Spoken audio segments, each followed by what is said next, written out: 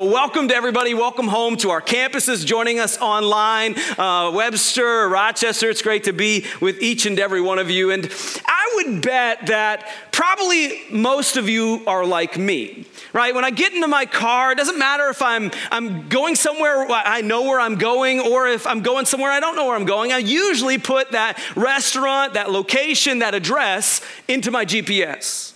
Now, some of you might be like, well, why would you do that if you know where you're going? Well, I don't really like traffic. I don't know about anybody else, but I don't like to hit traffic. I don't like to run into construction. And so my GPS will give me the most direct, fastest route and help me avoid some of those things. But you might know, if you use your GPS a lot, when you have those settings in place, you might go down a road or two that might surprise you, shock you a little bit, right? Take you down a path or a route that you weren't expecting, especially if you're driving in country roads. You know, you might be following your GPS and it makes you turn right and then left, and then it says, right, in 500 feet, turn right, and you realize in 500 feet, that's a dirt road. And that dirt road leads to another dirt road. And then you realize, isn't this how scary movies start? Right? Am I about to die? And what's interesting is that dirt road leads to a dirt road, which leads to a tar and chipped road. And that leads to a paved road. And it leads to a highway. And guess what? You eventually get to where you want to go. And here's what I would say, church. Sometimes the road less traveled is the exact road that you need to get to where you want to go. And we're going to talk about that a little bit today. And let me just catch everybody up where we've been. So we're 7 weeks into a series called A Church That. And throughout this series, we've been casting vision. It started all the way back in September, casting vision of the church that we want to be. And when we say church, we want to reorient our brains that we're not talking about buildings. We're not talking about programs. We're talking about us. We're talking about me and you, because we are the church. And here's the reality. If we want to be that church, we have to be those people. And for the last 7 weeks, we talked about a church, or a movement of people that is a family. A church that is united, that fights for unity. A church that is in hot pursuit of people far from God so that they would experience a relationship with Jesus Christ. We talked about a church that is a work in progress. A church that is being sanctified, that is desperately wanting to look more like Jesus. We talked about a church that has ridiculous, audacious, crazy faith. We talked about a church that cares not just in the walls of our church, but in our community outside the walls of our church. And today, as we continue to cast that vision, we're almost done with this series. Next week is the last week. Today, we're going to talk about part of the church that's really hard. Maybe an area, a quality that could describe us that many people might never get to. It might be the route, the quality that many Christians fall short of. It's a church that is ridiculously generous. A church that is willing to live with open hands. A church that is willing to sacrifice and surrender for the sake of the gospel. And here's what today is. It's not what you think it is. Right? I know many people are like, oh no, here's that word, generosity, and here's the message where he just talks about my money. But here's the truth. Today we're going to take a different route. A route that many people don't take to generosity. Today, we're going to go on some dirt roads because we're going to talk about a quality that many people in American society today miss. And because they miss it, they never get to generosity. We find that route in Philippians chapter 4. If you got your Bibles, go ahead and turn there. Philippians chapter 4. I'd encourage you to jump into the Northridge Church app. You can take notes on today's message, and you can take those notes to your community group and talk and ask your questions there. And here in Philippians chapter 4, the Apostle Paul is writing a letter to the church in Philippi. And we'll start in verse 10. He says, I rejoiced greatly in the Lord that at last you renewed your concern for me. Now let's pause here for a second because we get a little bit of context, right? Why should the church in Philippi be concerned for Paul? Well, here's the reality. This guy named Paul, early church leader, is writing this letter from a jail cell. He's been beaten, he's been abused for the sake of the gospel. And so he's writing this letter in some of the worst circumstances. And what's interesting in those circumstances is where God is beginning to teach him a lesson. Isn't it fascinating, church, today, that sometimes we have to go to the bottom for God to teach us how to get to the top? Isn't it interesting that the place we don't want to be is usually the place where God refines us the most? I mean, anybody with me? Come on, church, amen? Okay, just making sure you're alive. Look what he says. Look at the lesson he's learned. And indeed, you were concerned, but you had no opportunity to show it. I'm not saying this because I am in need, for I have learned to be content, whatever the circumstance. Now, pause for a second and think about what Paul is saying and where he's saying it from. This is a guy who is in probably agony from the beatings he's taken for the sake of Jesus. A guy who probably has some form of shackles on him, who's rotting in a jail cell. And you know what he tells the church in Philippi? Don't worry about me because I'm content. I'm good. I'm okay. I'm not in need. I mean, wait, what, Paul, you're not in need? Yes, you are. No, I'm not in need. And there's that root, right, that most people don't take, the root of contentment. And what is contentment? What does it mean? Generically speaking, contentment is simply this. It's the state of being emotionally and mentally satisfied. Contentment defines your circumstances. It doesn't allow your circumstances to define how you feel or what's going through your mind. Let me put it into practical terms. For all you Bills fans, contentment is being... Before you jump to conclusions, you might not like this that much. You see, contentment is being satisfied with the Bills season even if they don't make it to the Super Bowl. Yeah, see, I told you, I preach the truth, baby. Contentment is, when you're single and you desire to be married, it's okay being single for the time God has you.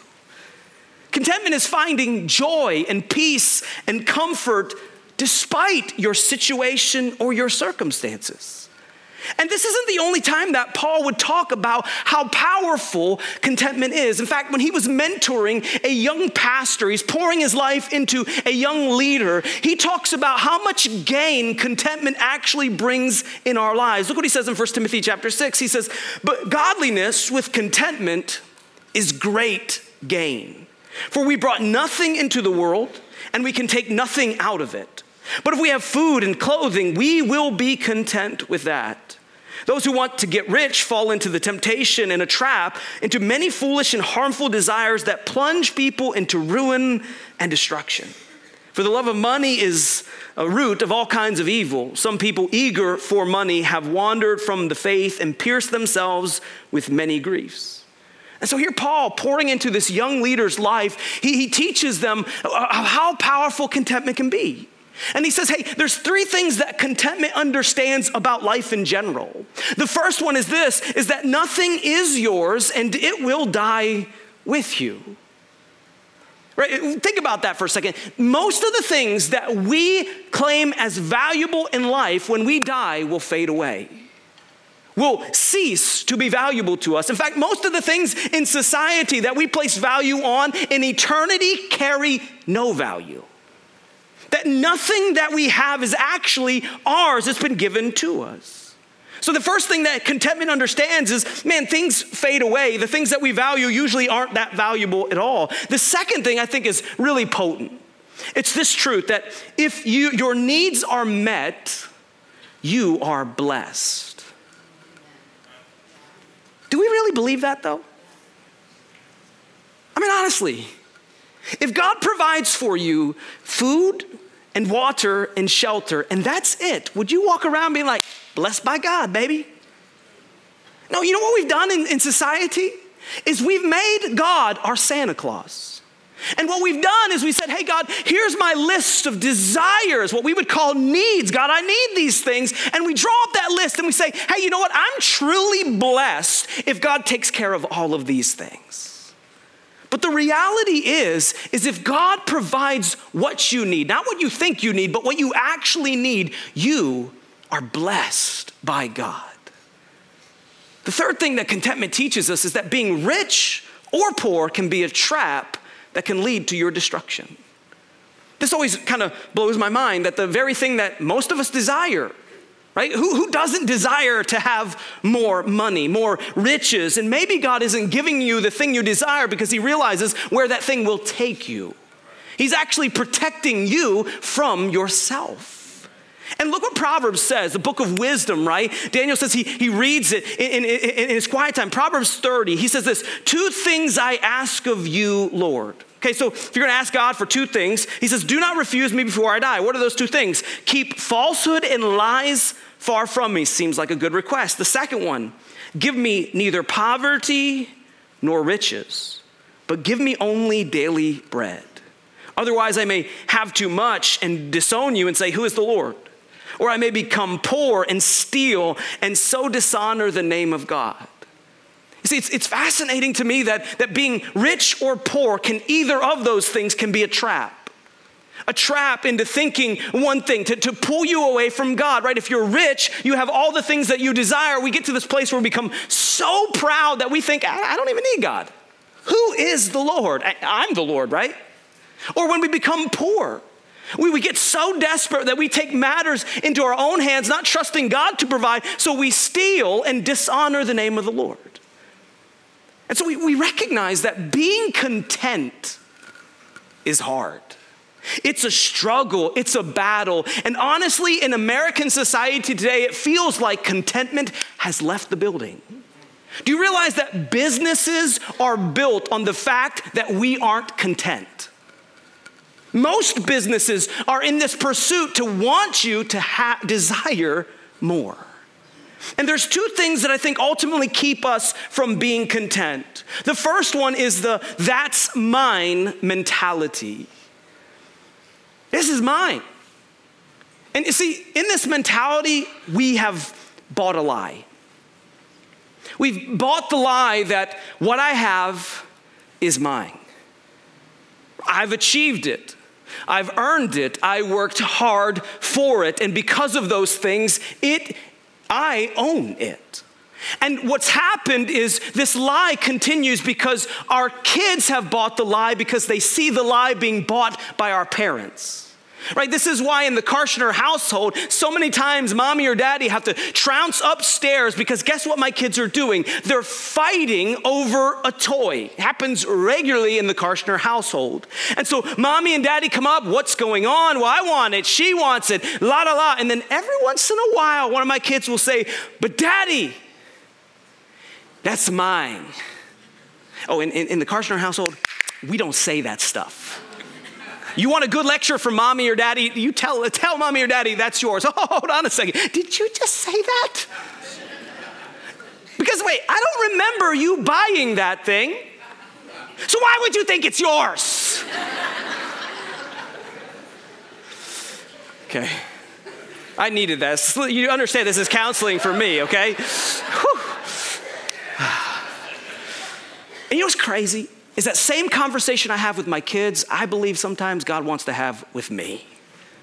Because how many of us walk around in life holding tightly to our homes, to our houses, to our cars, to our children, to our futures, and we look up at God clinging to what is ours.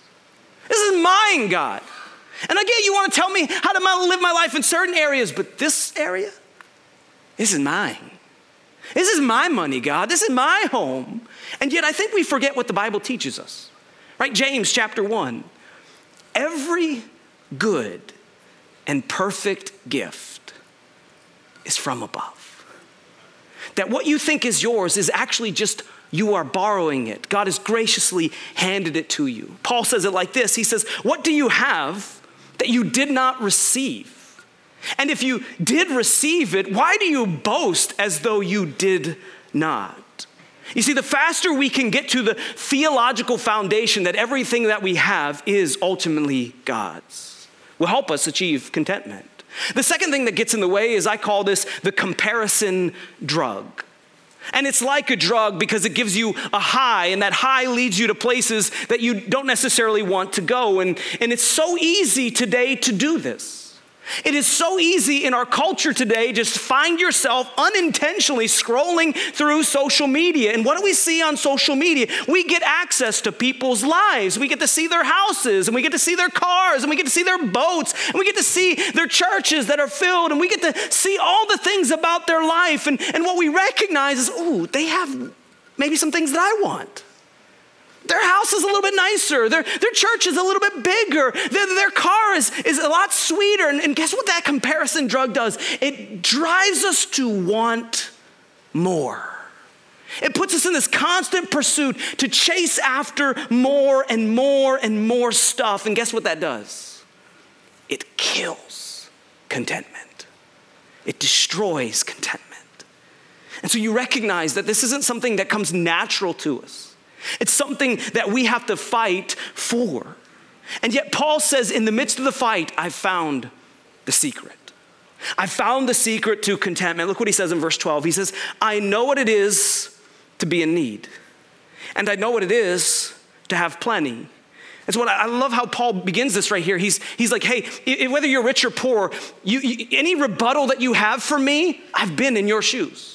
So I've been rich and I've been extremely poor. He says, but I have learned the secret of being content in any and every situation. So today, church, Paul says you don't have an excuse. Whether well-fed or hungry, whether living in plenty or in want, here's the secret. I can do all this through him who gives me strength. See, what Paul says is, you want to know the secret to contentment? It's Jesus Christ. The secret to achieving satisfaction in your life is only solely found in Jesus. And Paul learned this lesson throughout his life because there were times, he even says, where I had a lot. And what I learned is when I had a lot, at some point in my life, that lots of stuff could be taken away. And if my satisfaction is in my stuff and it disappears, where does it go from there? But what Paul realized is you couldn't strip him of his joy. You couldn't strip him of his peace if it was rooted in Jesus. Because when you have Jesus, he can't be taken away from you. And so what happens is Paul is saying, hey, if you want true satisfaction, root it in something that no one can take away from you. And I think as Christians, I fail to realize this sometimes. But when I live in this state of always wanting more, here's the message I send to my Savior. Here I'm saying that stuff will satisfy me more than you can. If I just get that thing will give me more pleasure, Jesus, than you can.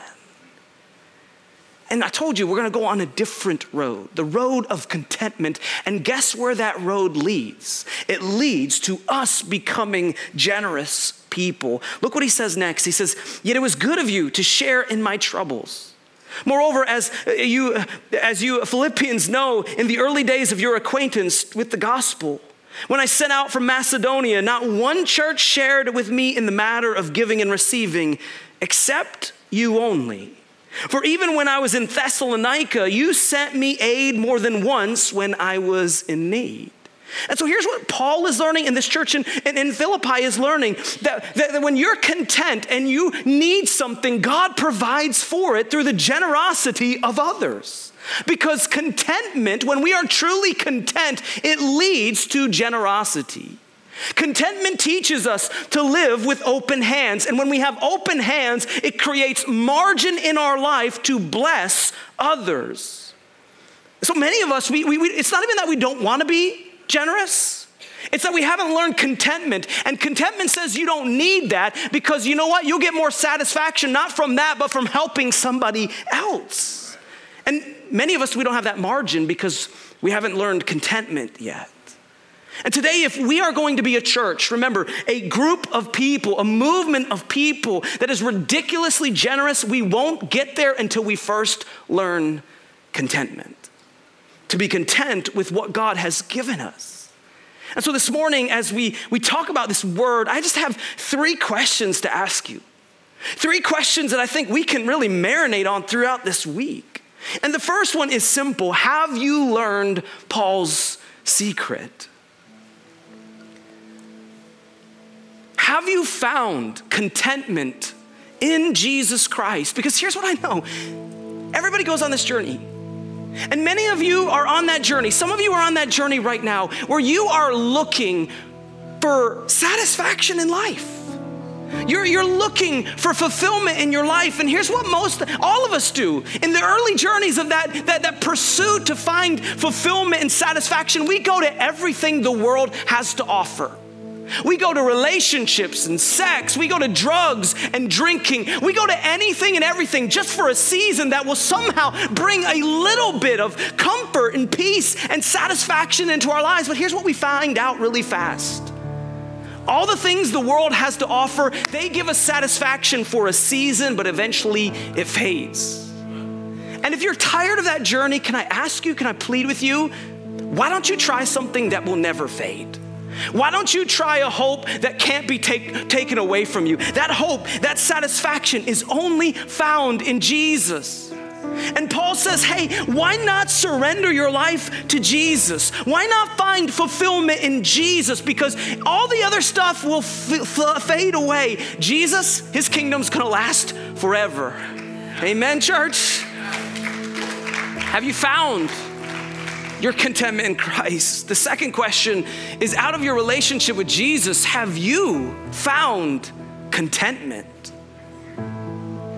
Honestly, can you look in the mirror of your life and just say, you know what, I'm good with what I have. If God were not to give me one more thing, I'd be okay with that. Or are you so busy just chasing after, scrolling through Amazon or social media, desiring the next and greatest thing? Do you really trust God to provide for your needs? Have you found contentment? And then the third question. See, we're on a progression. I told you, we're on a road that's not traveled very often. Has your contentment led to your generosity? Could you describe yourself as a generous person? Someone who lives not clenching to what is theirs, but a person who lives with open hands. When God says give, you say yes. When God says surrender, you say yes. You see, the first thing, I learned this from my dad. He was one of the most generous persons I know. And my dad, one thing I learned from my dad through his generosity is the first thing that generosity says is, thank you, God, for what you have given me. Because it reminds us that it is from the Lord. And when you live a generous lifestyle, you identify with Christ. You identify with God, because what does the Bible say? It says God loved you enough that he gave. He gave his one and only son. And what did Jesus give? He gave up his life for you. And so we follow that example. The Bible says you will find more satisfaction in giving than you will receiving. But the best thing that generosity teaches us is this: that when you give, you remind yourself, you teach yourself to let go of things that don't matter, to hold on to Christ who does matter. You see, many of us, we wonder why our relationship with Christ is fading. It's because we're holding on to things that don't matter at the expense of our relationship with Jesus that does matter. And when we live with generous hands, it lets go of things that have no value to hold on to the greatest thing of value, your relationship with Jesus. And so my question for you today, as we ponder those three questions, would you be willing to try generosity? Would you be willing to take a step of faith and say, you know what, I want to become a generous person? And often when we think about generosity, we often think about dollars. But today, generosity can mean more than that. Some of the greatest things you can give people is just your time. Can I tell you today, your time is way more valuable than your dollar. There's plenty of dollars around America, but all of us have the same amount of time. Same amount of time in a day. And so would you be willing to take a step of faith for 90 days and be generous? First group of people, would you be generous with your time and your talents by serving in our local church or by serving in our community. By finding a ministry that you love, whether it's worship or whether it's production or technology or kids or students, and saying, you know what, for 90 days, I'll try that ministry. I'll get plugged in and I'll go for it. But would you find a local partner that we have with our Beyond team? And would you say, hey, you know what, I'm gonna learn more about them and I'm gonna give them 90 days of my time, what I can do to help them? Or would you say, hey, you know what, for 90 days, I'm gonna be generous with my finances. I've received from Northridge Church over and over again, and today I feel like God's moving me to give back financially. Here's the great news for giving back financially. For 90 days, we call this our 90-day challenge. You can do it at zero risk to you. Because here's our promise to you. If you sign up for the 90-day challenge, for 90 days, you give whatever God lays in your heart. At the end of 90 days, if you're not satisfied, we'll write you a check for every single dollar that you've given us. Because we trust in God to provide for us, not any one of us. And so if you're interested in becoming more generous, I'd ask you to just go to iwant.info. You'll see a banner that says, I want to be generous. You give us your name and information. You pick which one, whether it's your time and your talents or it's your treasure. You pick that route and we will follow up with you and make it as easy as it possibly can be for you. But when I think about Paul, I think about a guy sitting in a jail cell who's been beaten and bruised for the sake of the gospel. And I wonder, how could anybody be content in that situation? And Paul tells you, look what he says in verse 19. He says, and my God will meet all my needs or your needs according to the riches of his glory in Christ Jesus. Let's pray together.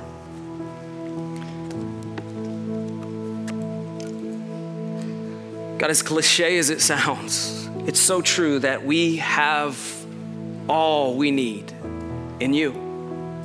And so I pray in our society today that we would be willing to live with open hands, that through us finding contentment in you, it would lead us to be a generous church who cares for people around us, to surrender and to sacrifice for the sake of the gospel.